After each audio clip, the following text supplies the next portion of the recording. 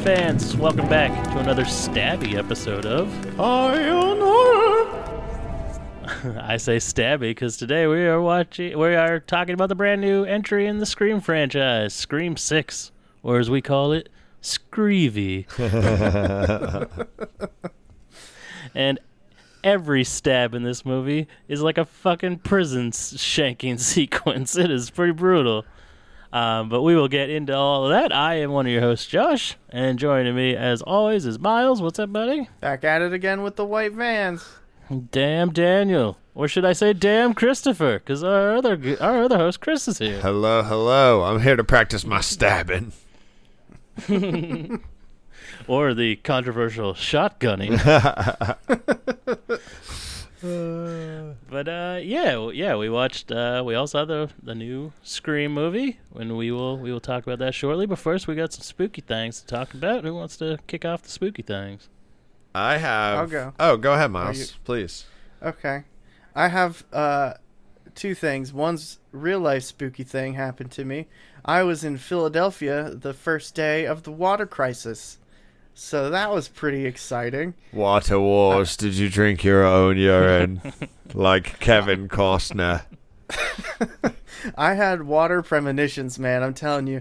On the way there, it was 5 dudes, and I was like, did anybody bring, like, water? It seems like it's important that we have something to drink other than beer. And they were like, we'll get water when we're down there. And I was like, but what if there's an apocalypse? And they're like, why does there have to be an apocalypse, Miles? And I was like, I guess not. No apocalypse then. We got there. I turned on the faucet, and black chunks were coming out of the sink. And I was like, don't drink the water. They were like, there's no black chunks. Nobody bought it. I don't understand why. It was in the toilet. It was in the sink. It was everywhere. And they were like, yep, no, don't. I was like, I'm not drinking that water. And they're like, we aren't drinking it either. And I was like, okay. And then the next day, 1.5 million people in the city of Philadelphia got an alert on their phone. For the love of God, don't drink the water. You're going to die. So, big chemical spill in Philly, if you don't know. And, so I was going to a concert. It was a hot day.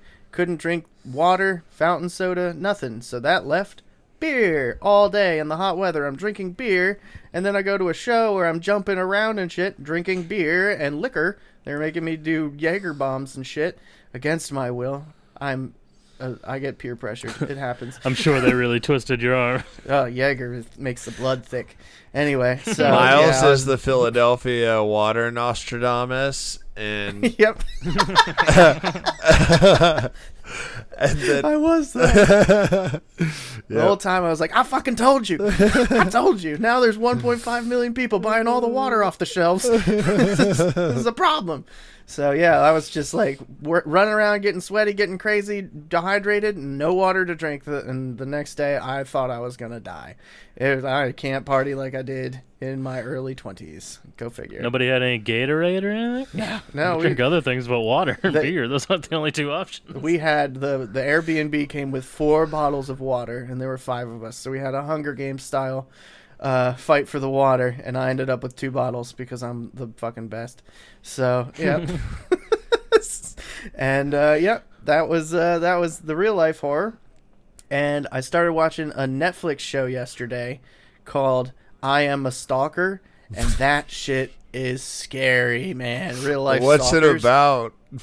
It's they talk to real life stalkers in prison, and then all of their victims. And it's like, yeah, I woke up and he was standing over me with a knife in his hand because I was sleeping with my husband, and my husband got stabbed in the chest. And it's like, Jesus Christ, like, it's fucking insane. So yeah, some of these, there was no water to be seen. There was anywhere. no water anywhere. So yeah, that was that. And I watched that movie, The Burial, on Shudder, and there is no element of horror whatsoever. Draco Malfoy's in it, and if he had brought his wand, it would be much more effective than the gun he was using. And that is my spooky stuff for the week. Chris, what's up with you? I finally started a game that I played a little bit of in the early 2010s, but now I am revisiting on the PS5 Alan Wake. Overwatch. No, Alan Wake. It's a horror video game about a writer and his wife who go to this island for a vacation, and it ends up that the house that you rented is like cursed with similar to, this is tying back into our throwback masters of horror, the episode where they wrote the beast into existence. The Candyman? Valerie Under the Stairs. That was what that was called. Yeah. Tony Todd. Tony Todd. Slinging rod. Yeah, the beast monster. Yeah. So And then that guy turned into paper. somewhat similar idea in the sense that, like, basically this particular demon preys on artists of all kinds. So poets, writers, there's a musician that they reference, but you're a writer, and basically you write this like evil, you're a horror writer, and you write this evil story, and it's like brought to life, and you have to like live it out, and you're trying to find your wife, and when you're fighting the different monsters and kind of like ghost shadow images of people, you have to like shine your flashlight on them to make them able to be shot to death. Because It sounds There's an episode of Extreme Ghostbusters that is very much like this as well. it's fun. I'm enjoying it. The story is pretty interesting, and I never got to beat it when I originally played it, so I'm like, okay, let's see what happens. Is this like a remaster? It is, yeah, for the PS5, but the new one is coming out. Alan Wake 2. They're saying that's coming out this year. Instead of a writer, it's a dubstep artist. That would honestly kind of be dope. The monster turns, like, the dubstep beats are just like basically Transformers or whatever the villains are in the Tomorrow War. Those are crazy monsters too. Have you guys seen that movie? Oh Edge of yeah. Tomorrow? Tomorrow War is a good movie. Well, Oh, is that the Chris Pratt one? yeah. Yeah. Honestly, That Edge of looked good. Tomorrow too. Either or. Yeah. yeah, Edge of very Tomorrow's a shit. Yeah, It is. Edge of Tomorrow is the shit. I like put that on as background TV, and my 3 friends I was hanging out with and my girlfriend, we all just like ended up stopping talking and just watching what was happening because we're like, whoa, what is that? And nobody had seen it except for me. I'm like, y'all are crazy. Emily Blunt, you're so captivating. All right, let's bring this back around. So Alan Wake is my spooky thing. Like I said, I got it on sale on the PlayStation Network. Check it out. Keep an eye out for it on sale. It's definitely worth the playthrough. It's a fun single-player game. To get through the whole story is about 10 hours. It's episodic, and there's a sequel coming out this year that'll be for all the next gen. cool. Josh? Yeah, everything's going next gen. I wanted that Dead Space remake, but it's only on the next gen. Come to my side. Next year. Next year I'll get a PS4. 5. Or, I was going to PS5. say, don't get a Yeah, PS4 5. next year, please. Yeah. No. I was gonna get one this year, but my dad gave me his Xbox, so I got an Xbox One now. Hell yeah. Next year, I'm getting a spooky stuff. PlayStation 3. That's what I was just thinking. Retro. It's all about that retro. Have you You're gotten playing the Game Gear Overwatch, yet? dude. That shit's from like 10 years ago. 6. Talk about your PS5. You're playing an old ass game. Yeah, spooky stuff. I have turned my back on the namesake of this podcast. I haven't not been smoking the devil's lettuce for 3 days, and it is terrifying. Can you insert a like crowd Yeah, noise? disappointed crowd noise, shock and awe. Yeah, as you might take from the name, we like to partake in a little bit of the God's green on this show, and I'm taking a little bit of break, so that's pretty spooky. Other than that, no spooky stuff. I'll probably get a spooky game here sooner than later. So look forward to that on future spooky things. But Spooky. yeah, Get into Outlast. Scream 6. Outlast is $1. Get it. It's terrifying. Yeah, that's the one where it's like you're chased in like a broken down asylum or something like that. Yeah, it's fucking scary. It looks scary. It's Yeah. scary as shit. Anyway, so we're going to talk about Scream 6 now. Let's talk about it. So, Screevy. probably the biggest misnaming opportunity. We thought 5 Cream was a missed option. We thought Scream with the 5 was a missed option, but no. Scravy. Screevy.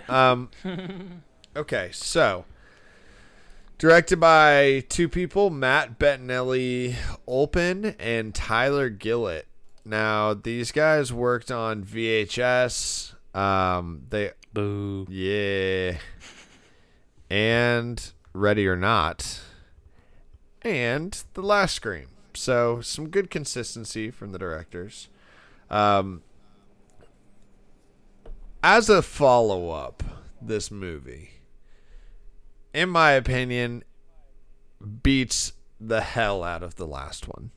Now, we'll get into it, but I'll say that right off the bat. I had a blast watching this movie in theaters. But basically, this film is the first time we're going to get Ghostface out of Woodsboro, except for they already took him to California. Woodsboro's in California. Yeah, but where they have the film Oh, when lots. they went to L.A. for the movie? Yeah. So that was a bold move that I think pays off in this film. What did you guys think about that before we get into the whole breakdown? I like the part where he stabbed Lady Liberty. No, he didn't do that. It was sick when he came up and he's like, I'm doing the Big Apple, and he stabbed that apple on that cart. I like that he had the I Heart NY shirt over his Ghostface outfit the whole time. Oh my god, and the matching socks too. Yeah, this movie's wild, folks. I thought it was cool. I don't think they used it. Like, they could have done maybe newer things since they had, like, such a bigger, like, place to deal with now. Like, they could have went into a lot of different directions, and it's just like, sometimes there's more people around, but sometimes there's surprisingly very few people around for being in the most populated city in the world. Yeah, and they play pretty fast and loose with a lot of things like that, but I had a great time because the whole time I'm sitting there going, that's definitely the killer. Oh, maybe that one's the killer. And it was pretty much just that. But, like, your initial thought of who the killer is absolutely correct, and that is how the movie goes. Yeah. Yeah, I saw this with Tammy, my co-host from my other show, and we were passing theories around kind of jokingly, and then it got to a point where I was like, nope, this is exactly what's going on, and it turned out to be pretty much almost all the way accurate. So I couldn't believe when it actually happened. I was like, oh shit, I thought that was a little far-fetched, but I mean, I called it. Also, first Scream that does not feature Neve Campbell, and that's okay. I thought that was all right. What'd you guys think about that? We still got I think it also could have not featured Gale Weathers, and it would have been just fine as well. I also agree with that. we got the plastic woman back. Can't get enough of her. She back. Yeah. She got a good haircut in this. Yeah, and She looks pretty good. Yeah. She's got old lady hands now. she intentionally wasn't afraid the whole movie, and I think it's because her face can no longer convey fear. So the whole movie, she's just like, "You think I'm scared of you, do you? I've done this once or twice. Good." And There are a few things that happen in this movie where I'm just like, all right already, Jesus Christ. Like, we're in number 6. Like, stop beating this dead horse. And I'm not just talking about Gale Weathers' face. But a bum. But I really like this, but I really like the last one. You guys kind of soured on it a little bit after seeing it numerous times. Maybe I haven't watched it again, but I really liked it when I saw it. Yeah, I don't hate it. Like, compared to 4, I liked 5 better, but I know that's sacrilege on this podcast. Why Four's dope. would you say that? I think they're on par. I really like 5. They're basically the same movie, but They this are one basically the same. this one is a little different. All right. Fake technology isn't a thing in this one, which is cool. I was appreciative of the technology being caught up to real life for a change. Yeah, I agree. It is nice to just not be stuck in whatever, like, early 2000s. 2011. Yeah, 2011, the time that was known for live streaming from cell phones in a classroom. Giant webcams. Yeah. Okay, so this film takes place a year after the Woodsboro killings, orchestrated by Richie and Amber in the last film, Scream 5, or 5 Cream as we call it. 5 Cream. So they're at Blackmore University in this one, which we'll touch back on. But the film opens with the Blackmore University professor, Laura Crane, who I believe she was in Ready or Not as well. She was the lead. She was. Yes, Samara Weaving, Yeah. niece of Hugo Weaving. Interesting. I don't know who Hugo Weaving is. Is that bad? You know Hugo Weaving, Elrond. Mr. Smith from The Matrix. Who is? What is he? Hugo Weaving? He's Elrond. He's in the Matrix. He's Agent Smith. Oh, yeah. He's the Red Skull, baby. Yeah. Okay. Hugo Weaving's a G. And his Yeah, niece that's it. That in this movie, that lady, I'm not convinced she's not the same actress who plays Harley Quinn because they're virtually nah, identical. They do look alike. Yeah, she's using a real accent in this one. She's the babysitter in The Babysitter. Nice. Okay. Well, we get introduced to this new character. Her name's Laura Crane, and she is called, or she's meeting someone for a online like Tinder date, and while at the bar waiting for a long time, she eventually gets a call. Supposedly, the guy was saying that he was lost in the city and didn't know what block he was at. And she was telling him about her job, which was a film professor focused on slasher films. Because of course she is. Yes. 'Cause she lives in the Scream universe. Yep. So it has to be movie related. And First dead horse to be beat with a bat. and Screevy, everyone is involved in some way to films. She's also talking to a person that Tammy and I both believe to be Miles Trout because it sounded just like you. Did it? Yeah, she's like, that sounds like Miles. I was like, holy shit, that does sound like Miles. I knew immediately it was Flash from Spider-Man. I knew it. yes, it is. It's new Indian Flash Thompson. Yeah. So eventually she does get lured outside, and she's trying to help direct him, and he is acting like he's in distress on the phone, saying that he's being attacked. So she ends up running into an alleyway, which he had told her that he was using the alleyways to move block to block.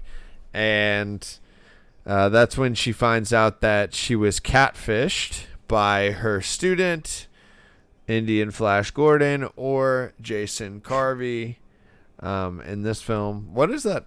Do we know that guy's name?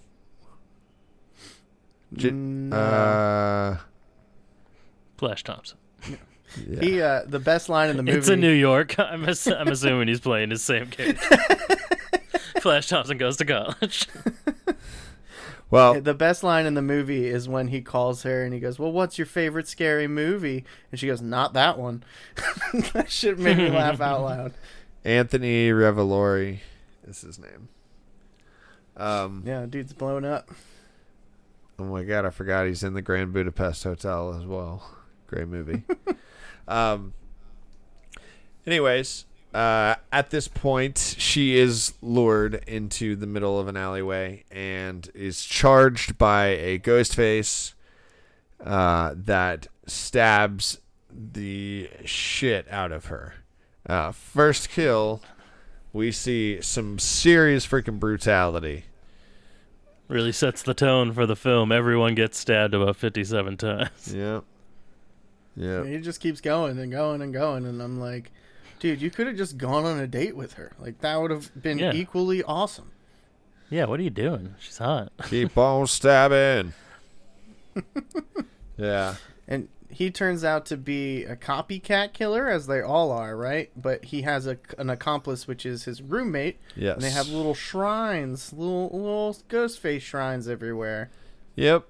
Yeah, their plan is they want to kill Sam and Jenna Ortega. What's Jenna Ortega's name? Jenna Ortega. Jenna Ortega. Tara. Sam and Tara. Yeah, they want to kill her, but why? I don't remember why. Just because they idolize the movie. Yeah. Exactly. And then he gets a phone call, who he thinks is his roommate using Ghostface filter, because that's just a thing. Everybody does it.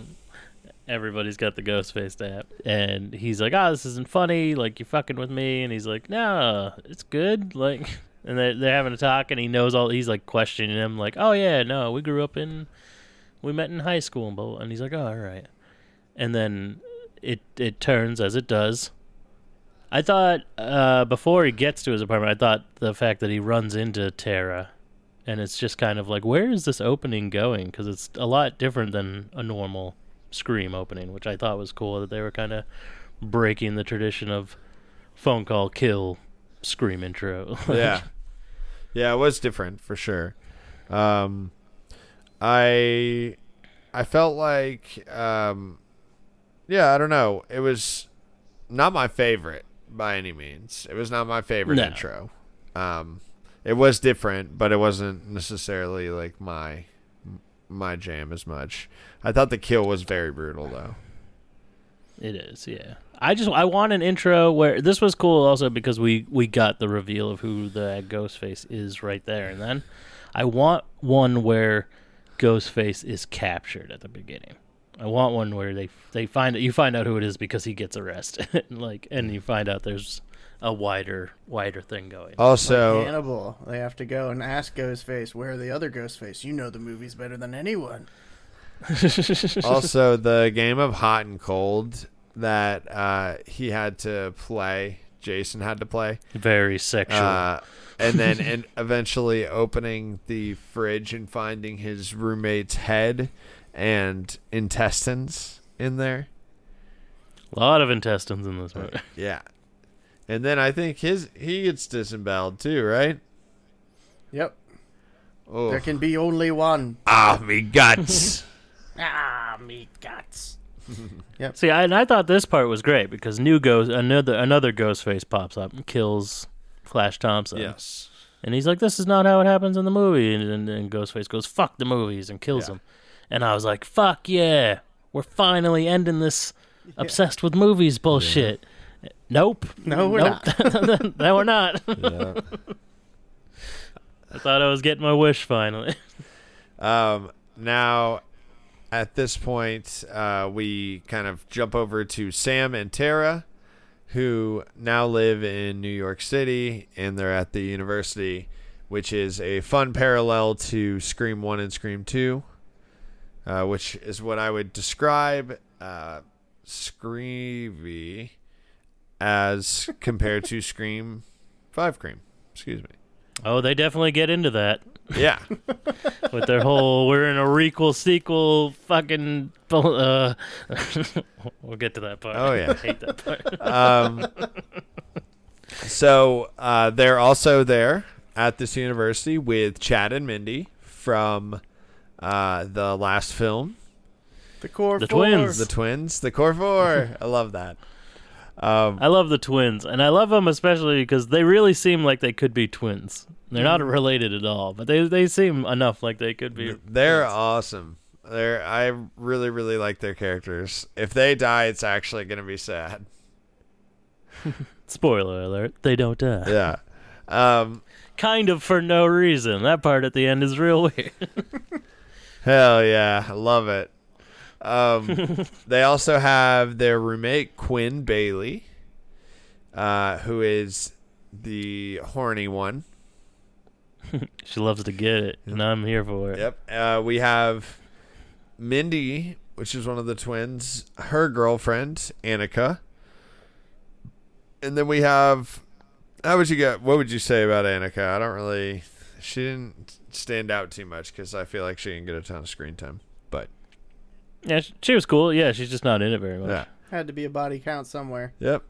And then we had Chad's roommate, Ethan Landry, who was the Who looks exactly like Evan Peters. super nerdy guy. If anyone was going to get compared to me, I thought for sure it was going to be that guy just because he had curly hair. No. No. This motherfucker's got killer written all over. You're a sex god, Miles. Don't ever deny it. Nobody should. Shiny golden god. All right, so we have Sam attending therapy with Dr. Stone. And she ends up, in the process of this, being ostracized. It also alludes to, like, her being, like, overprotective and overbearing of Tara. But she ends up getting ostracized in public due to this, like, online conspiracy theory that she was the actual mastermind of the killings in Five Cream. So this lady rolls up on her and dumps a drink on her. Well, we're not done with the therapist. She is the worst therapist in fucking history. This man I know. acts like he did not go to school for this to become a doctor. She's like, yeah, I killed my boyfriend because he was a serial killer. And he's like, oh, I can't handle this. I need you to leave. Like, I'm not trained for this. It's like, calm the fuck down, dude. You literally are trained for it. There's a whole lot of you are trained to handle this appropriately, and it doesn't happen in this movie. Yeah. You're supposed to counsel people through trauma, and she finally opens up about this traumatic event, and you're like, get the fuck out. I know. Really, though. That was crazy.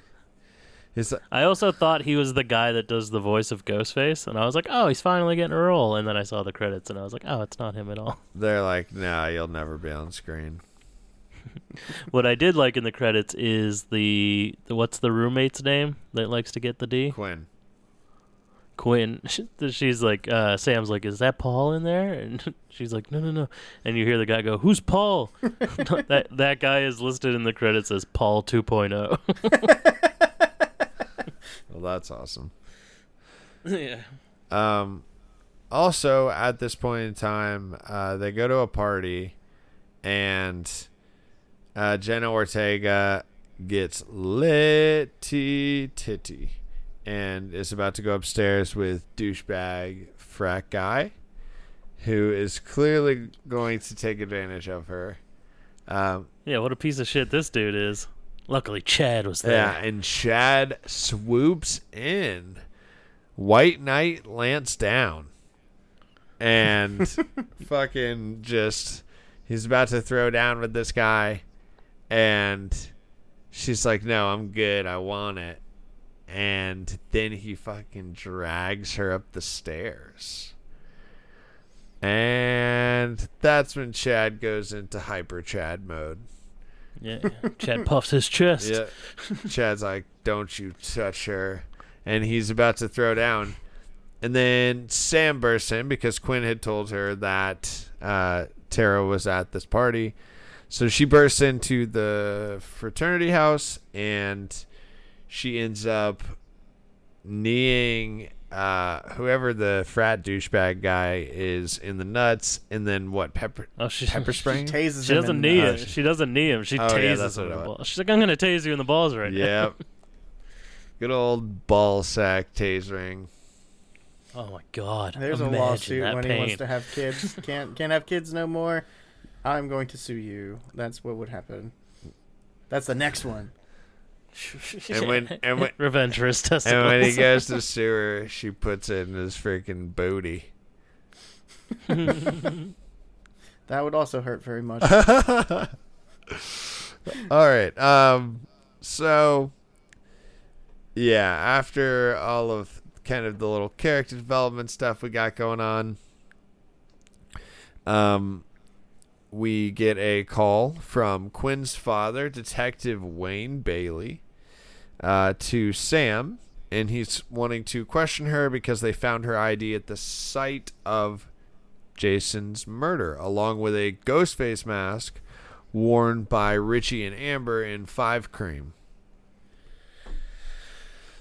Dun dun dun. So this is where we start to really ride off into the night of implausibility, because it's just like they have all of the relics from every murder, and it just, like, the phone is there at one point. That made me laugh. Anyway, yeah, they just, okay, so we have the masks.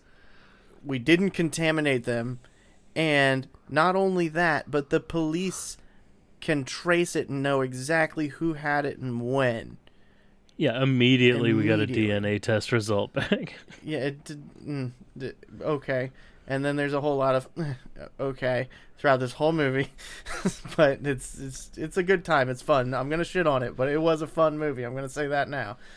I love the Museum of Horrors. The Curio of Darkness. Yeah, it's a good time, but it's very easy to poke holes in it if you start thinking about it for more than half a second. Oh, Yeah, for sure. speaking of getting holes poked, so on the way to the police station, Ghostface ends up calling Sam from Richie's phone, and then he attacks Tara and pursues both of them into one of the best scenes here, into a bodega. We get the typical, "You got a problem, pal?" Like Step, step, like step. I'm walking here. New York, like We're New York strong. like New York tough guy act in a bodega, and he gets put down like Old Yeller. Yeah, My heart's not ready for the trauma, Chris. he gets murdered very brutally, and you can just tell there's like a different kind of brutality in this film. I felt like every kill was super brutal, you know? It is very intense. Maybe it's that New York attitude. they had to up it. And this is also the most controversial scene of the film because Ghostface gets a gun, which he never uses, except for the fact that he has one in every single movie. Yeah, the people who are complaining about that clearly haven't watched any of these movies. Like, since Yeah, when does the yeah. killer have a gun? Have you watched any of them? It's every single one. Yeah. The third act of the last 5 movies. So he kills the first guy, then the second dude, he goes after Tara and Sam, but you hear a shotgun click, and we've got the bodega clerk who is ready to go hard as fuck right now. That dude's That happens about 6 times in this movie where someone could shoot Ghostface in the head, but first they go, "Hey!" instead of just pulling the trigger. and he does take the shot though after, and Ghostface dodges it, but we get like a cool little scene where you see like at the very last second he comes up behind the dude with the shotgun through one of those like corner mirrors that you have at like a pharmacy, and he just gets wrecked. And then he gets the shotgun turned on him, which was super freaking brutal. I'm actually happy they didn't show me his face getting exploded by the shotgun. I mean, they could have, but yeah, it was way worse when they didn't show me, to be honest with you. I wish they had shown it at like 8 different angles.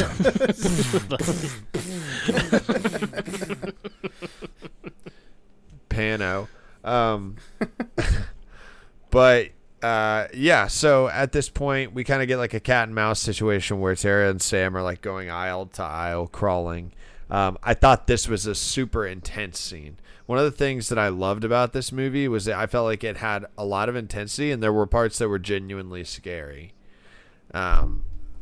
which most Scream movies are not at all. No. But let's see. Yeah. So in the bodega, Ghostface gives him a couple warning shots. He's trying to find them. They're like throwing stuff across the store and things. And Pringles can bounces off his head. Yep. And they end up getting away after pushing a shelf on top of him. And the police come. And he runs out the back door. Well, it is weird the scene goes on for as long as it does because he's clearly not trying to kill them right now. Like, he's just toying with them. Yeah. There's plenty of times where he knows exactly where they are and he doesn't shoot them. Yeah. Yeah. It would be a short-ass movie if he did it, even though he absolutely could have many times. Mm-hmm. This Ghostface leaves the 2011 Woodsboro Killings mask behind. The ones from I Scream do like 4. the older masks. I like the ones that are beat up a bit and all cracked and stuff. I think they look really cool. Yeah. They're my favorite so far. When are they going to drop the freaking devil variant? They have it in Dead by Daylight, but they don't have it. Where's the chrome one with the fucking sleeveless t-shirt? Bro, please. And the flamethrower. That would be awesome. I don't even care. I don't care what anyone says. If they actually make that movie, I'm 100% going multiple times. Vin Diesel as Ghostface. That would be sick as fuck. Let Robert Rodriguez direct it. Give us Stab. We only want Stab 6 though. We don't want the rest of them. Now we have Tara and Sam who go to the police station, and Sam is heavily sus to everyone, even though it's like very clearly not her.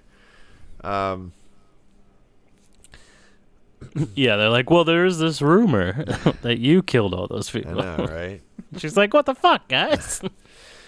She is. I do. I will say, Sam, you looking good, girl. Yeah. Like, I didn't notice this as much in the last one, but goddamn, like, you are put together. I will say, this movie has the cardinal sin that drives me crazy in a lot of movies, being someone from New England, is New York is, climate-wise, about the same where I live, even though it's not in New England.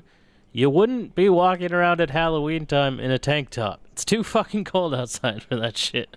But they have it happen in movies all the time that are set at Halloween, that people are outside in like sleeveless t-shirts. If you're above Virginia, it's like 40 degrees outside the day before November starts. It's fucking cold. Yeah. It really is. And she's wearing like just a white tank top at one point. Like it's definitely not the thing, but I felt right at home because I'm from Florida. I was rock that comfort, girl. If ever you're interested in seeing her boobs, she gets nude in Club de Cuervos, Vida, and In the Heights. And that's the Boob Report. Yeah, Miles sent us to it. It's something to see. Now, when they are at the police station, we find out that the father of Quinn is on their case, in addition to a fan favorite coming back, Kirby Reed, FBI Special Agent Kirby Reed, Hayden Panettiere. Save the cheerleader. You still look good, girl. World. Yeah, survivor of the 2011 Woodsboro Massacre. Let's go. That's our class, boys. Well, FBI. me and Miles is. Yeah. Man, she was like the top of her game back then, and then she just fell off after that movie. And now she's back, motherfuckers. Yep. They also run into Gale Weathers outside, who Tara ends up punching in the face. Yeah, what a piece of shit. She ended the last movie saying, I'm not going to write a book about these killers. I'm going to write a book about Dewey. And then she wrote a book about those killers. What a fucking twat. I know. She must not have liked Dewey very much. Yeah, this is how you disrespect Dewey. Fuck Dewey. Spit on his grave. That man was killed by a 95-pound gun. She gutted him. She gutted him like a trout, Gale. You know how much weight she had to thrust down, Gale? She picked him up off the ground. Physically, it's impossible.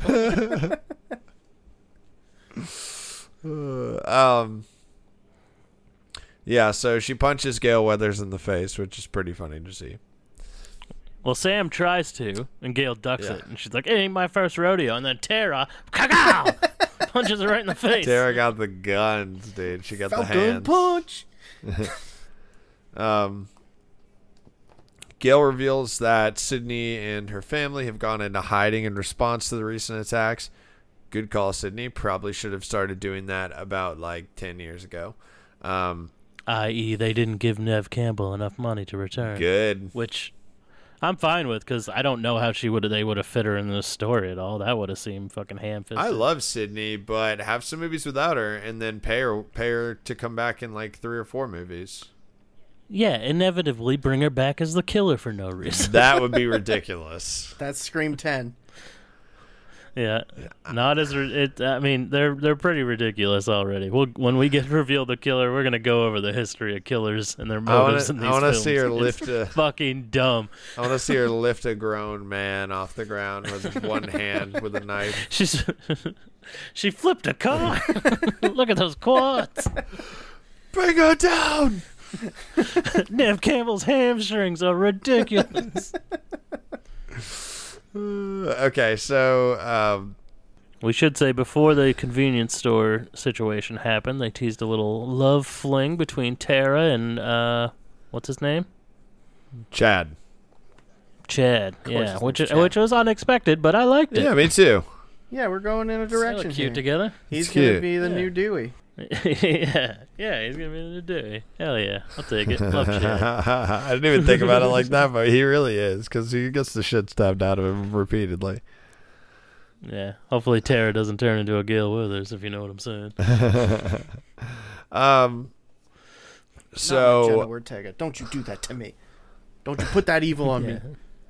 Sorry. In the meantime, we get a jump over to Dr. Stone, the psychiatrist that Sam was dealing with earlier. And we get a incredibly brutal kill through a mail slot into this man's head. I don't even think it was through the mail slot. He punched through the glass of the door and stabbed him in the mouth. That's what it was. Crazy. Get some! That's when you know that at least one of the killers is not a small woman, because this dude is 6'4" that comes bursting through that fucking window. 90-pound woman just absolutely crumpled that door. Yeah, it's fucking the accuracy of this person. But yeah, Dr. Stone gets murdered in a very brutal way. That's kind of a theme for all these kills. I feel like that's minimizing it, because they are exceptionally brutal compared to any of the other Scream movies except for 5. But I do kind of feel a syndrome coming on. It's like Halloween Kills. We got brutality. The story's a little bit of a fart. The one before it was okay. And now, this next one I'm scared for. But, yeah, it's got... transference of evil. Yes, exactly. So it's it is following the Tara's same... going to get possessed by the Ghostface man. I think in more ways than they intend, it is a sequel-requel. Because it is following the same beats that Halloween Kills did. what's your favorite scary movie tonight? Halloween Ends. It's terrifying. Yeah, I don't know. I actually think this is better than 5. And I actually liked Kills better than... Yeah, Kills, than it was Halloween. an upward trajectory and then just a plummet. And I'm hoping Scream 7 is not a plummet. True. Yeah. I mean, honestly, what I would like is make it a bigger cast with more kills. Because I love that. more old people in a house randomly getting killed. No. No, okay. No. I would just like to, when we get to the kill, we'll talk about this more when we get to the killers, but I would like the killers to be more of a shake up. The how these people are related and like mixed in, and why they're doing what they're doing. It's so like you're grasping at straws. I here. want them like, give to us have something like fresh and new. I want them to have like a paid government death force that all wears like Ghostface masks. I want like a fucking Stu's in prison and it's a cult or something. Like, Yeah, that would be good. I'd take a cult of Ghostface. Like, at least it's like, it's always so personal, and it's like, Jesus, like, this group of people just have the worst luck of constantly running into psychos that are related to psychos, or no psychos, or like these people were weak-minded and snapped because of the smallest. Like, it's just I don't know. It's we'll get to it when we talk about the killers. Would it be better or worse though if they took off the mask and was like, "Who the fuck is that guy?" He's like, "You don't remember me from math class?" That's a good point, and kind of what I feel like they did in the second movie. I mean, Like with the mom, you didn't really know who the fuck that lady was. I guess she showed up one time. And I feel like they've all kind of been like that. They've been like, "Oh, you didn't know I was actually this person." It's like, well, yeah, no shit, nobody did. Like, we didn't know you existed. Yeah, so Ghostface, when he kills the doctor, he ends up stealing Sam's file and leaves behind the mask worn in the Hollywood killings by Roman in Scream 3. Sydney's long lost brother, I believe, was the storyline. Yeah, I guess. Because that poor girl is just so unlucky enough to have dated a serial killer who also murdered his mom, who had a bastard child who also became a serial killer. We kind of get an interesting perspective. Earlier in the movie, we are introduced to this boyfriend of Sam's. That's the hot neighbor guy, is what they call him. His name From She-Hulk. Yep. And his name's I love that guy. Danny. Definite red herring character. They want you to think that he is like one of the killers for sure. I don't feel like he does anything evil though. Like, he doesn't do anything suspicious. No, I know, but besides the fact that he's just new in that's town. exactly what it is. But he, from his window, watches Ghostface killing Quinn in Sam and Tara's apartment while they're all having a nice conversation at the kitchen table talking about the Core 4. the Core 4. Core 4. At this point, like, all hell breaks loose in the apartment.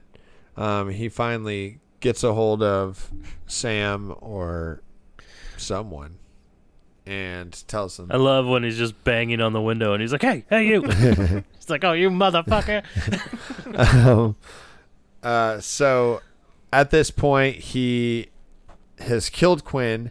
Whatever Danny 2.0 has been murdered. Yeah, they're like, that guy's Paul dead. 2.0, Yeah. yeah, you never see a body. Yeah. Or no, I think you do. He's They in the see bathroom. him Yeah, in the yeah. bathtub, and that's what you get. Is that guy's dead? And then ends up killing Annika, which is a very brutal, Yeah. drawn-out death. So That scene is very tense and scary. they yeah. barricade themselves in one of the bedrooms, and they're going to crawl across a ladder that Danny from across the way has provided so that they can use it as a catwalk to get from point A to point B.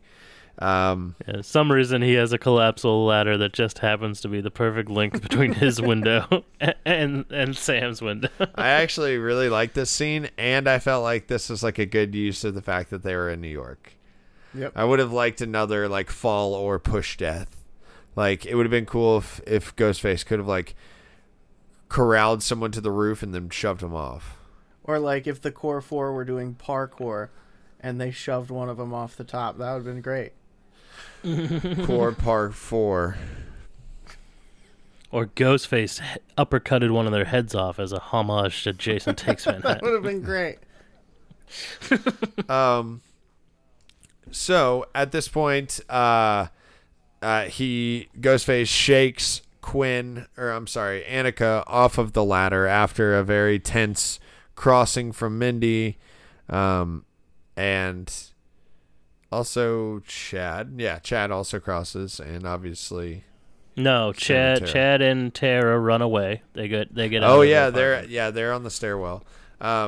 Sam goes across the ladder, and then what's Chad's sister's name? Mindy. Mindy goes across. She's been slashed. Yeah. But Annika's been stabbed and is like bleeding to death and trying to get across. And Ghostface is like shaking the fucking. It's very tense where she's like almost falling off. Yeah. And then she does fall and she smacks her head off the fucking dumpster. Oh my god, that was brutal. It looks so real. I know, it's horrible. So the father, Wayne, is officially taken off the case because Quinn is killed. But he vows to help the group and avenge his daughter. This is where I made my proclamation to Tammy on who the killers were and how it was all related. I'll come back once we reveal it. But things were said that I was like, oh, it's this. And I was right. Okay, so So Cop Dad is now on the case, but off duty. Yep. So Gail takes the group to an abandoned cinema that she found while investigating, which was set up as a shrine to the Ghostface killers, who we are led to believe are the two guys killed in the intro credits.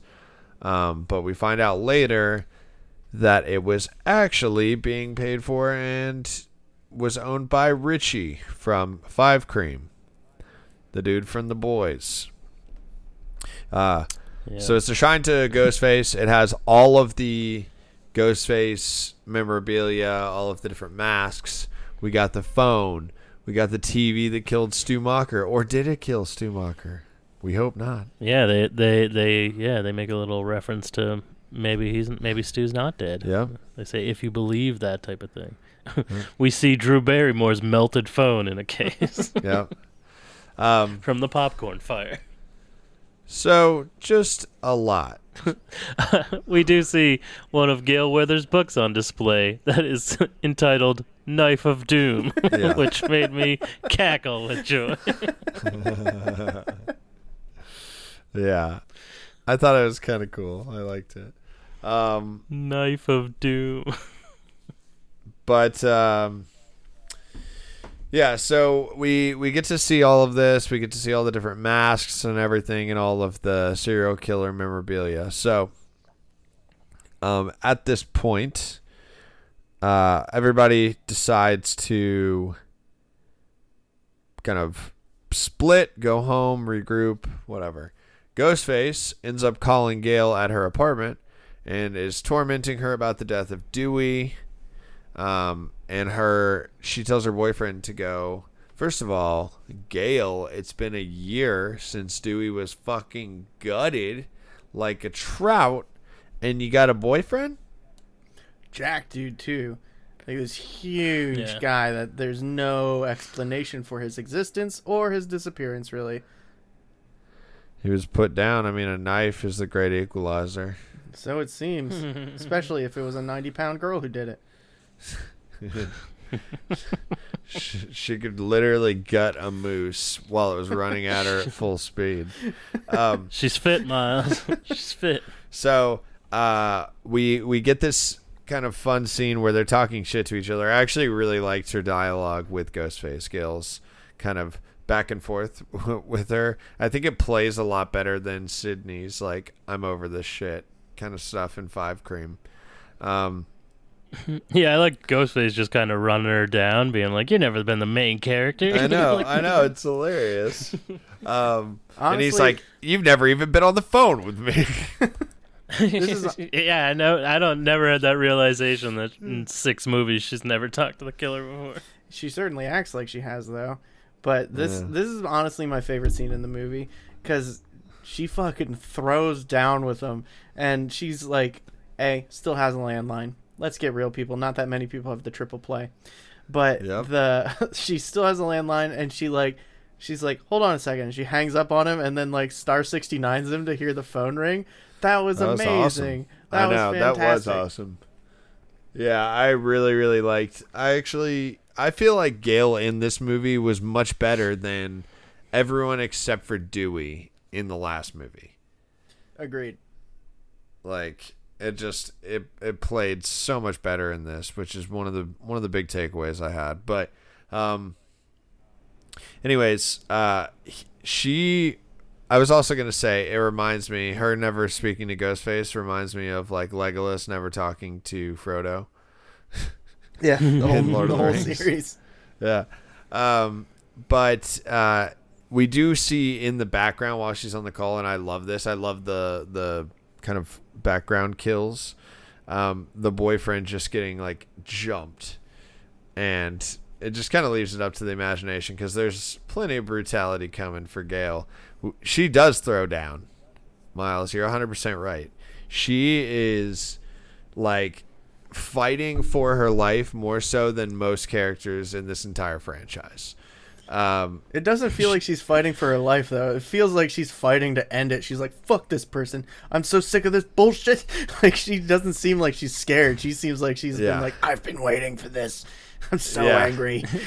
Yeah, she got no problem firing off some shots in a well-populated housing building. That was awesome. She like runs into I the swore other the room. one time where she star 69 the call and it rang and she shot. I thought she shot the delivery guy because she said she was waiting on food. Oh my god, that would have been So I was horrible. waiting for her to open the door and be like an Amazon delivery guy on the ground. Congrats, Gale, you're a murderer. Yeah, you killed your DoorDash driver. It's like you put your option to come inside the house. So yeah, we do get a showdown with her. Wasn't it like a trap because they went to meet up and they didn't tell Gale? Yeah, they did like a stakeout where they're like, just walk in public. He'll call. We promise. And Yeah, it's weird. she just walks in public and they call and they're like, not here. So then they steal the cop's car. Yeah. Well, he's just sitting there being like, you're stealing a cop He's car. like- It's like, motherfucker, you have a gun. I can't believe you take this. Yeah. For no reason, by the way. Never comes back into play, really. They just get there, and that's the cop car scene. And Sam does the same thing as the grocery store owner. Instead of just shooting Ghostface in the skull, she goes, hey, stop stabbing Gale. Bang, bang, Hey, bang. Ghostface, spell your name. I thought that scene was cool because Gale gets the knife away from Ghostface, but then he stabs her with a piece of glass. I know, that was great. Like I said, that whole fight sequence was awesome. And you really think Gale could be dead, which is great. I'll say it right now. There is literally no reason for Gale not to be dead. Yes. I don't understand why. There's no point. There's no point. She dies. She clearly dies. Yeah. And then they go, we have a weak pulse. And then at the end of the movie, they're like, and Gale's still alive. Like, they don't show her. They literally just say, Gale's still alive. And it's like, why? We don't need her anymore. Dude, I want them to, when she does die, I want like a legit death. Like, at least Dewey's death was pretty badass. But what are we going to do? We're going to do this scene over again in the next one, and then she's finally going to die for real? This was a plenty enough scene for her to just have dude. died. The next person is going to like cut her head off or something crazy. He's going to stuff her into Like, a it didn't cannon make any and shoot her sense. across the country. Like, she was a badass. Like, this was a great way for her to go out. There was no need for them to be like, her pulse is weak, but we can save her. Yeah, they He's could gonna- have just... And then, hey, she's in a hospital somewhere off screen. She's still good. I bet you good. it's one of those times where they're like, test audience said no, so we're going to do what the test audience said and keep her alive. Yeah, I feel like all the lines were like ADR'd in to be like, she's still alive. Yeah. But like, we also missed before the whole ladder sequence apartment thing. We had the obligatory, this is how this is like a movie scene, which we all know from all the Scream movies that we've watched. I fucking hate this scene. That's what makes these movies. Where they explain how it's like modern horror, except for in this one, everything they explain that happens in modern horror movies doesn't fucking happen in this movie. They're like, all the legacy characters are expendable. All the new characters are expendable because this is a sequel to a requel. Well, none of those people fucking die. None of them. They make it seem like 3 of them die, and then for no reason, all of them are alive at the end. Because That they're one the core girl, four. the girlfriend dies. Yeah, but nobody from the last movie dies. Oh, yeah. None of the returning characters die like they say are up for grabs. The 2 main characters don't die. Yeah. Gale, the legacy character, doesn't fucking die. Like, Yeah. none of these people die. It'll happen in the next one, probably. But it's just like, how many times? How many times are we going to do... Like, yeah, Gale has to get fucking, like, cut in half vertically. Like, she's going to be, like, in New York City again, and there's going to be just a gigantic knife over Times Square that gets dropped on it. On a billboard. It falls off a billboard for the new Stab movie. Yeah, so at this point, they decide they're going to go meet Kirby at the theater to trap Ghostface. We get the subway scene, which is one of the other best scenes in the film, in my opinion. While they're on the platform, they end up getting separated. Mindy is then, after a very intense scene, she is stabbed on a packed train by Ghostface as the lights cut in and out. Looking at the roommate. Roommate disappears. She gets stabbed. Roommate reappears where he was and then runs up and is like, oh shit. And she totally thinks roommate's the killer. And I love when they're on the platform once they get separated. He's like staring at her and she's like, look away. She's like texting her brother and she's like, got separated. I'm stuck with whatever his name is, aka Ghostface. Also, cell phones don't work in the subway. Just putting that one out there too. Well, I also don't think the lights flicker on and off like like you're in a horror movie. Also, because it's Halloween, all of the characters in the subway are in various horror movie costumes. Did you guys catch some of these? Well, it was easy to catch because numerous people are dressed exactly the same. There are like 3 people wearing the exact same pinhead mask. 2 people dressed as Michael Myers. There's a guy on both trains in the exact same seat wearing a Jason Voorhees mask. Got a couple Freddy Kruegers in there. I saw. How did they get away with that? Like, Paramount doesn't own the rights to a majority of the characters that were there. How did they get the rights to use They those? bought the Off-brand. costumes from Party I City. guess. Mason Voorhees. Also, I saw the Tethered from Us, the red suit people. Oh, yeah. Yeah, I saw one of those. Anyways, yeah, it's just fun. Little Easter eggs in there. Yeah, great scene though. I thought this was really, really good. It was like a super crowded train, and then boom, Ghostface shanked. But I mean, are horror movies the only movies that exist in the Scream universe? Nobody's dressed as Batman. Like, no one's just dressed as, some random character. Every single person that was in costume was dressed as a horror movie No character. 3 Spider-Mans standing next to each other pointing. Like, that was the biggest movie. Come on now. Now, at this point, when we get to the theater, we have Sam, who has a hallucination of her father, Billy Loomis, a.k.a. Unnecessary. OG Ghostface, a.k.a. The Realist, a.k.a. Dr. Loomis Jr., a.k.a. The Dark Side Loomis. I could keep going, but he reminds her that she has to defend herself and distrust everyone. I do think these hallucinations might come into play in the next movie.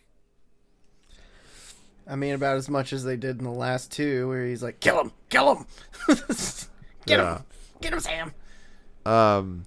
She ends up taking the original knife from the murders in Scream 1. And Sam has a realization that they've actually been locked inside, even though the plan was to lock Ghostface inside with them. So right around this time, we have Wayne, the detective, Quinn's father. He calls Sam and gives her a heads up that Kirby was fired from the FBI months prior due to a spiral, a fixation on the Westboro kills, or Westboro massacre, 2021. And she was let go due to mental instability. So we get another little pump fake here. I actually bought this for a minute. I was like, damn, is that the twist of this one? Like, that would be kind of crazy if she just is insane now. Yeah, and then I thought to myself, she's way too short to pull a therapist through a door. So...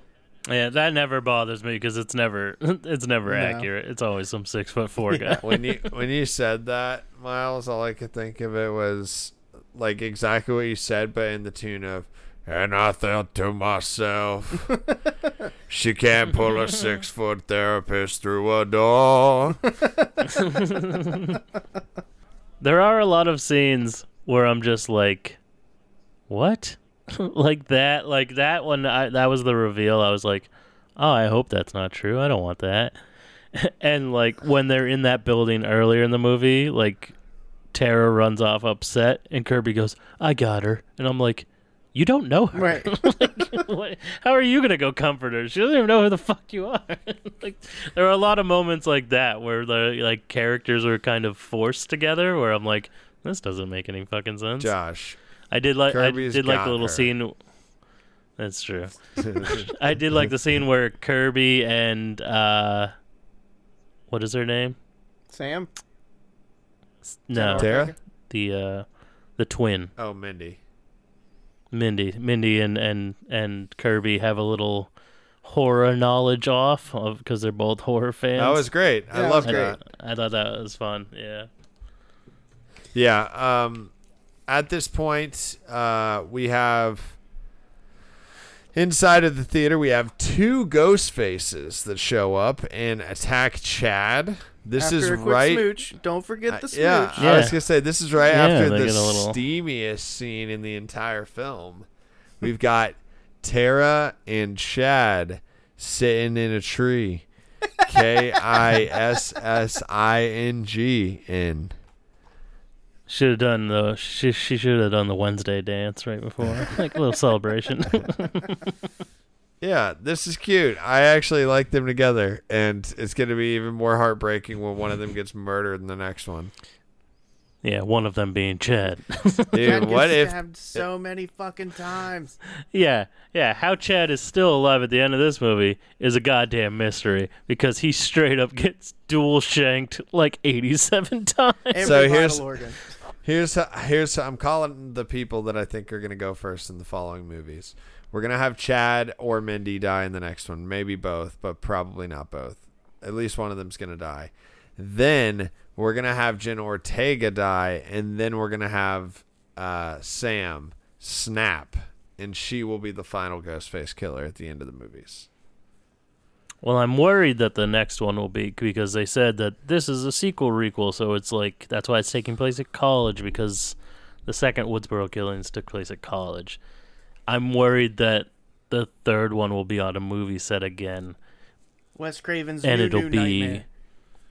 no, it'll be the reboot of Stab because all movies get rebooted, so it'll be Stab's getting a reboot, and now so we're on set, and it's the fucking killings of the fucking number 5, and I just I don't want that. Yeah, But they did kind of stick to that. That's why I thought it was weird that people that seemed dead weren't dead, because like Gail is a legacy character, so she got killed off, kind of like Jamie Kennedy got killed off in the second one, but she's not dead. The twins are related to Jamie Kennedy, so they seem like they got killed off, and I was like, oh, they got killed off just like Randy got killed off in the second one. Yeah. But nope, they just like, hey, you can get stabbed 100 times and be perfectly fine. Oh, and boy, does he. Let me tell you, my boy Chad is sitting there like a freaking knife block, dude. He's just getting lit up. Like, this man is... I feel so bad for him. He's like sitting there, and Jen Ortega's just crying, and they're like, okay, another one, stab. Like he's got blood It's coming so out of his fast, mouth. too. It's like prison shanking. They're just like... Yeah. He did he was gonna brain one with a fucking gumball machine. I know. Close, but no cigar. But then they got But this movie also follows the exact same tropes of the last one, where no one that gets stabbed in the stomach behaves like they've been stabbed in the stomach. Jenna Ortega gets stabbed in this movie, and then she's perfectly fine for the rest of the film. And it's like, that's not how getting stabbed in the guts works. Yeah, everybody pretty much is fine after they get stabbed if it's not fatal. Like, fine, except Gale Weathers, who's got weak balls. Yeah, like that. That's what arm slashes are for, not fucking gut shots. So at this point, once Chad gets lit up, I guess I should say maybe this was after, but either way, it's around the same time. Tara and Sam try to escape, and Kirby and Wayne both show up with their guns drawn. They tell Kirby that she needs to put her gun down, otherwise they won't believe her. She does. Wayne shoots Kirby, which I was like, bro, if they just killed Kirby like that, I'm going to be pissed as hell. Thankfully, they did not. But I was like, I swear to God, if they brought her back and they murder her that way, I'm going to be mad. So we find out that this is Ghostface number 3, because this is not one of the 2 that are already in the theater.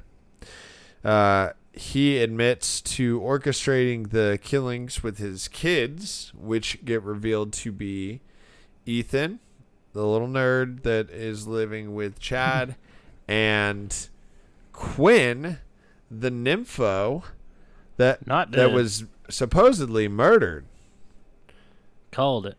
I did not call that the boy would be related, even though he seemed like I thought he was just a red herring, because I'm like, well, clearly this guy's a killer. Right. Yeah. But at the beginning of the film, officer guys and Quinn are like, I had a brother and he's dead, and I was like, well, they're not bringing that up for nothing. Yeah. And then when she dies, the cop's like, no, both my kids are dead, and I was like, she ain't dead. Yep. I was like, they're going to be the sister and father of fucking Richie. Yeah. But I didn't see there being another brother involved. Which is yeah, they want to avenge the death of Richie in the last film. We get 3 ghost faces for the first time. Huge step forward, in my opinion. Can't give this movie enough praise because they changed it. Like, it's such a minor change to have a third killer, but it's exactly what this franchise needs. Is a few tweaks, and this whole series could be popping off. Like, yeah. I really feel like this series, like every movie, could be super awesome, but the motive is dumb as shit. Yeah. What is the likelihood of that? That your son was a serial killer, so to get revenge, you and the rest of your family just become serial killers. Well, yeah, that is silly, but I'm okay with that as a vehicle to get all of the cool shit we get in the movie. The real change that could have happened that didn't is my main problem with this finale, and it's that the killers in Scream are always gleeful at the end when they reveal the whole plot. This dude's knows mourning, and his family is dead, and he's just like, I finally got you. You know what I mean? It's not the best. Like, if he was like angry and in mourning, and his kids were also like not happy that they felt like they had to do it, it would have been more realistic than everyone's like, ha, finally, we gotcha. Yeah, and like, what did you all legally changed your names? Like, yeah, the fuck does that work? You were a police officer for 35 years. Like, what do you mean? Name change. Like, and yeah, like, I thought the reveal was kind of weak, but I feel like the reveal is just always a little weak. But it is in line with their whole requel sequel, because in Scream 2, the killer is family. Billy's mom getting revenge. I don't remember how Timothy Oliphant rolls into that, but I don't know. boyfriend, maybe. There's always one killer that I'm like, yeah, you're not necessary. At this point, though, we do have their killer monologue on their plan to kill Sam and frame her as Ghostface. And then we get kind of the final showdown where Sam and Tara are fighting off the Bailey family, which... There's a point where they're back to back, both looking over their shoulders at one another, talking, while they're surrounded by 3 killers, and none of the killers just lunge at them and stab them. Like, it doesn't make any fucking sense. The end of this movie's real weak. Real weak. Kung Fu. So yeah, at this point, they're all kind of like throwing down, and there's like a theme that Sam needs to let go of Jenna Ortega, Tara, and allow her to make mistakes and things and be her own person. And clearly Tara can take care of herself. She bricks that chick in the face and knocks her fucking teeth out. Oh my God, that was hilarious. I laughed out loud in the theater when I saw that. That was such a fucked up scene, but it was so funny. It's also revealed Quinn is the one that started the online rumors about Sam being the murderer to like orchestrate this big plan that she was the killer all along. I didn't really get that part. Yeah. Fast and loose. But yeah, so at this point, she's like going back to the metaphor of holding on too tightly. She is like on the second story, and Sam's like holding her, and Tara's like, "Let me go," and she like slides her a knife and drops her, and Tara goes ham on what's that guy's name? Sam. Or Ethan, excuse me. She goes ham on Sam. Yeah. Well, she also gets stabbed. She's like, "Oh, let me go. I got a knife. I got this." And she's immediately stabbed in the stomach. That's true. But it does not affect her whatsoever. You would not know she got stabbed. Just roll with it. There are some like little scenes like that where I'm like, was that added? Like, because at the same time, Sam's up top with the dad. Or she's up top with Quinn. She shoots Quinn in the head, and the dad shows up. And she's like, "Oh, he's got to shoot him in the head." And they both have guns. Mm-hmm. The cop dad and Sam both have guns. Sam goes to shoot cop dad, and her gun's empty.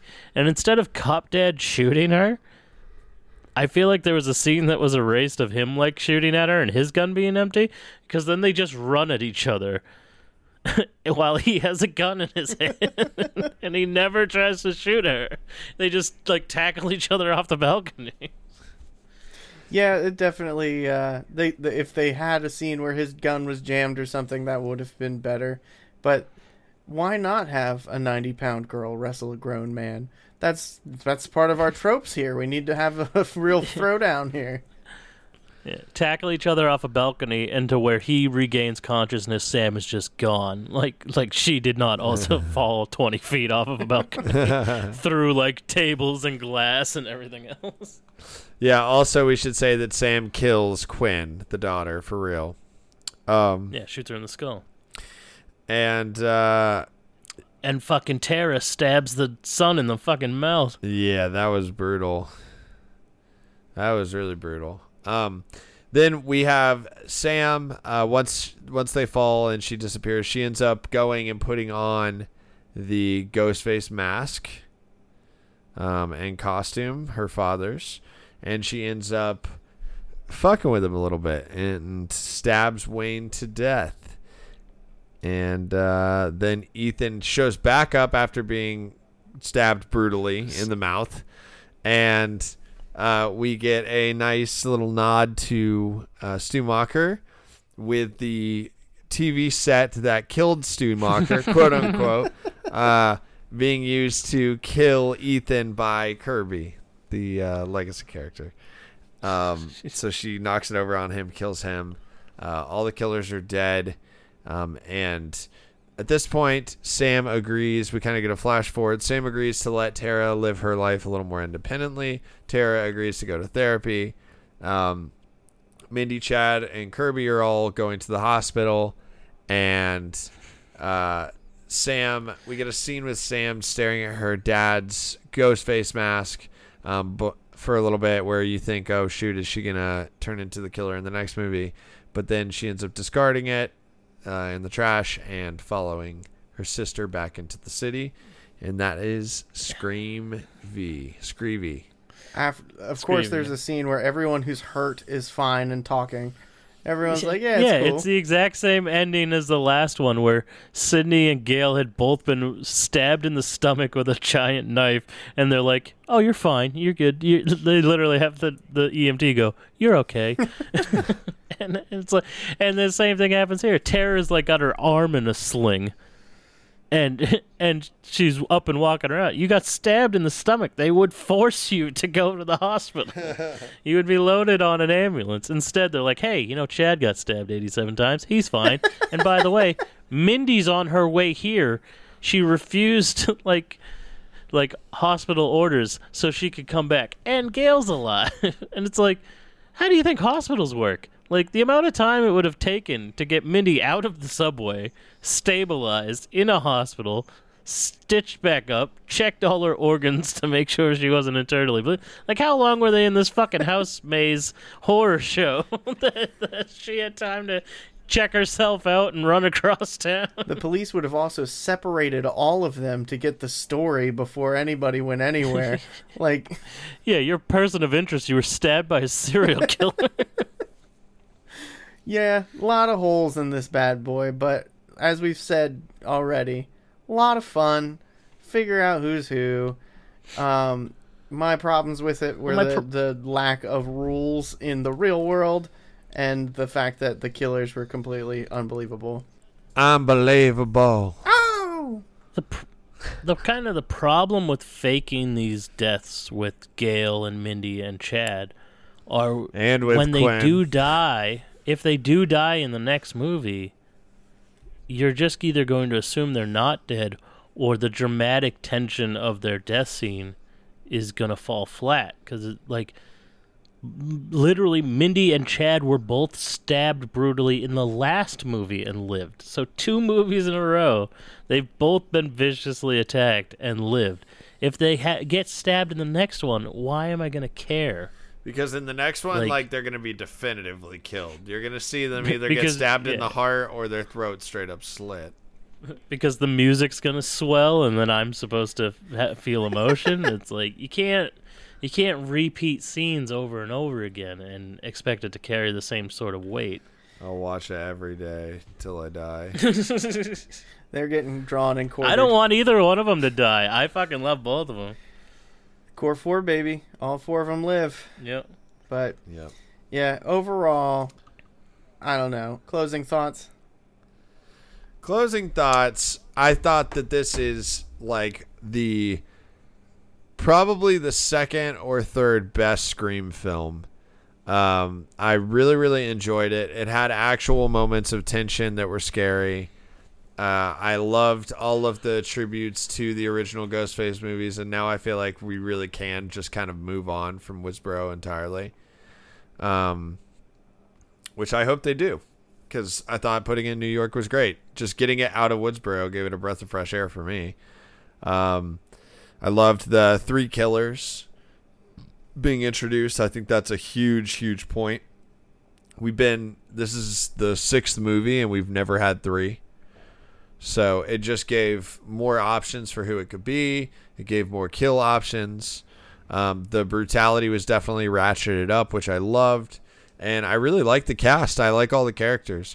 There's some weak points in the story, but I'll tell you, what do we rank in this? What do we rate in this? Ball tases. Let me think. House of Horrors? I'm going to say window ladders. I can get down with that.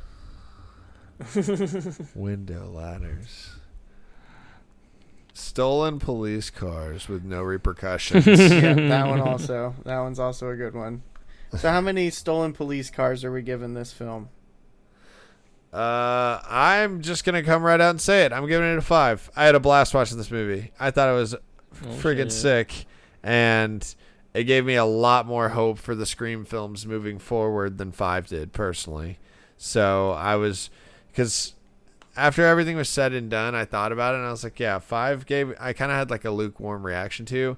This, I was like, this is sick. Like, this is exactly the kind of Scream movie I want to see. Yeah. Despite some flaws that I think it has, which, I mean, you're going to get because we're at number 6 here. Yeah. like, I still like this movie better than a majority. Like, I don't like 2 and 3 very much. But I think all the rest of them are very solid. I'll give it a 5 as well. I really like this. Hey. I almost gave it a core 4, but I'll give it a 5. All right, Miles, what do we got? I really liked it. I did. I really liked it. I don't think it's 5 out of 5 territory. I'm sorry, I don't. Okay. I would give it like a 3-5, honestly. I did not like it as much as you guys did. I thought we were kind of all on the same page, but I guess not. It was real good. It was real good, but it also, like, do I feel the need to rewatch this one? With the exception of another one coming out, no. I don't know. It just didn't have the same resonance for me it seemed to have for you guys. It was, like, good. Like I said, I enjoyed it, but there is going to be zero rewatchability to this movie. And I feel like the one before this there kind of was, but this one, I don't know. It was so deep into far-fetched territory that it didn't resonate with me the same way it did with you guys. I'm sorry. I feel like the whole series lacks rewatchability because it all hinges on who's the killer. Yeah. And then once you know who the killer is, it's you know, like, it's because it's not a Michael or a Jason where it's like, you know who the killer is the whole time. Yeah. But, like, even the kills were brutal, but the only one that was even, like, kind of original was the ladder kill, I feel like. The rest of them was just stabs, you know? Like, the shotgun scene, I don't know. I guess the one where he pulls the guy through the door, that one was pretty cool, too. But overall, it was predictable for the most part, except the twist of the roommate actually also being the killer. And I don't know. I liked it enough that I watched it and I enjoyed it, but I don't see myself rewatching it unless the sequel's coming out. I just don't see where they're going with the whole Sam's the daughter of Billy Loomis thing. Like, you don't need to be the daughter of a serial killer to stab somebody to death that's trying to kill you. Yeah. It doesn't like, well, she stabbed him 80 times. It's like, yeah, that's nice. So could anybody. Right. I think they're going to... You're protecting yourself. I do think they're going to probably try to lean into that as the series goes on and make her one of the killers. Yeah, next one, she's a killer. Now, I don't know about the next one, because she did throw the mask away at the end of this one.